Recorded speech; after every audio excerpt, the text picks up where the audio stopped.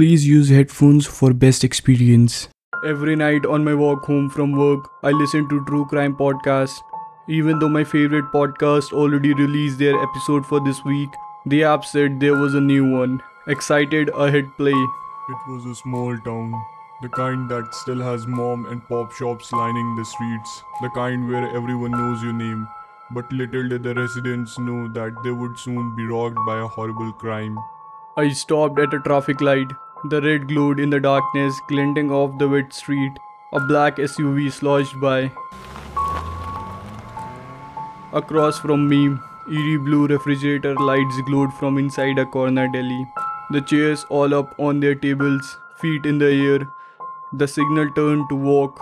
That chilly September evening was no different for the young student. She had left her shift at the local store and walked back home, except she never made it home. Young student, local store. Damn, this was hitting close to home. I was a part-time student at Franklin Community College and worked at the local convenience store.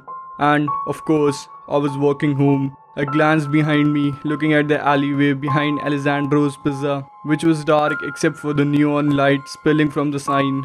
Her boyfriend reported her missing the next day. The town conducted a volunteer-led search, and after 2 days, they found something.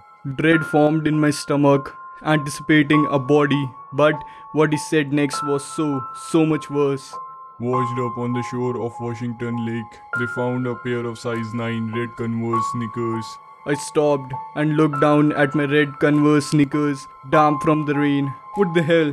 The heart began to pound. The shoes were sent to a forensic analyst who would compare its wear pattern to another pair of her shoes to try and determine if they belonged to the victim. A rumbling sound made me jump. I turned to see a dark SUV turning left at the intersection. Didn't I see that car a few minutes ago? Maybe it's following me. And the car passed me and disappeared into the darkness. Come on, Sarah, get a grip. Converse are popular sneakers, a little out of fashion, but still, 9 is a common women's shoe size. And what college student doesn't have some sort of a job? What, you think you are listening to some sort of prophecy of your own death? Yeah, right. After a few weeks, the results came back. The analyst was certain the shoes belonged to none other than Sarah Campbell. The blood drained from my face. Sarah Campbell, my name. What the fuck? How? I didn't have time to think. I forced myself to move. I broke into a run. The small shops turned into a colorful blur. Searching the lake came up empty. Without a body, a crime is hard to solve. But police didn't give up, and finally a witness came forward. Someone had seen a car parked at the lake that night around 2 a.m. A black SUV with darkened windows. No. What the hell is going on? I whipped around. The street was empty. No people, no cars, no witnesses, said the little voice in the back of my mind. The one that's watched way too many true crime shows. My eyes scanned the shops, all closed. There were 6 black SUVs matching the witness description in the Franklin area, but one of them in particular caught Detective Nolan's eyes. It belonged to John Kelly, a registered sex offender. I whipped around and there it was, 2 blaring white headlights behind me, coming from a black SUV. I forced my legs to pump faster. The car didn't speed up.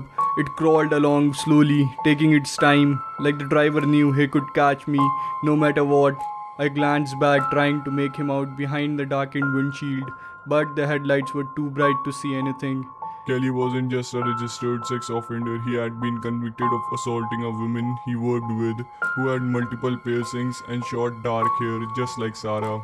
The car crawled down the road, stalking me like a lioness stalks her prey. I veered left onto a dark residential street. Just a few more steps, headlights flashed across me, illuminating my running shadow on the pavement. I just ran as fast as I possibly could. The little brown house with the yellow shutters came into view. I sprinted across the grass, grabbing my keys from my pocket. I threw the door open and slammed it shut behind me. Then I turned the deadbolt, collapsed against the door and began crying. I heard the rush of the car passing our house, continuing down the road. But I wasn't safe. Gabe wasn't home yet. I was alone in a dark house with someone driving down the street who knew exactly where I lived. Still sobbing, I checked all the locks. Then I called Gabe, who assured me he was 5 minutes away. I made my way down the dark hallway and headed into the bathroom. Then I set my phone on the counter, grabbed a clump of tissues and began to blow my nose. I jumped, whipped around, but it wasn't coming from outside the door. My phone's screen lit up. The podcast was still playing. I must have hit it when I put the phone down. It had skipped several minutes forward according to the play indicator. What do you think happened to Sarah? The baritone voice asked. I reached for it to turn it off. Well, she had told me she wanted to run away before. I stopped dead. It was Gabe's voice, clear as day, coming from the speakers. She did. Why? The voice asked. She wasn't happy with her grades, her job, her parents. She told me sometimes she had dream of just moving to some random state and leaving it all behind. I froze, staring at the mirror. I never said that, never. Gabe was lying. I mean, that was hurtful to me as a boyfriend, you know. I thought we were going to get married someday. But apparently she didn't feel the same way. My heart pounded in my ears. So you think she just skipped town and is happily living her life out somewhere else, rather than being abducted or murdered? A pause. Yes, that's exactly what I think. That's all for now. Thank you for our listeners. The outro played. I stared at my reflection, everything coming down all at once. My mind trying to race and catch up with what it meant. The front door creaked open. Footsteps sounded outside. Sarah, I'm back.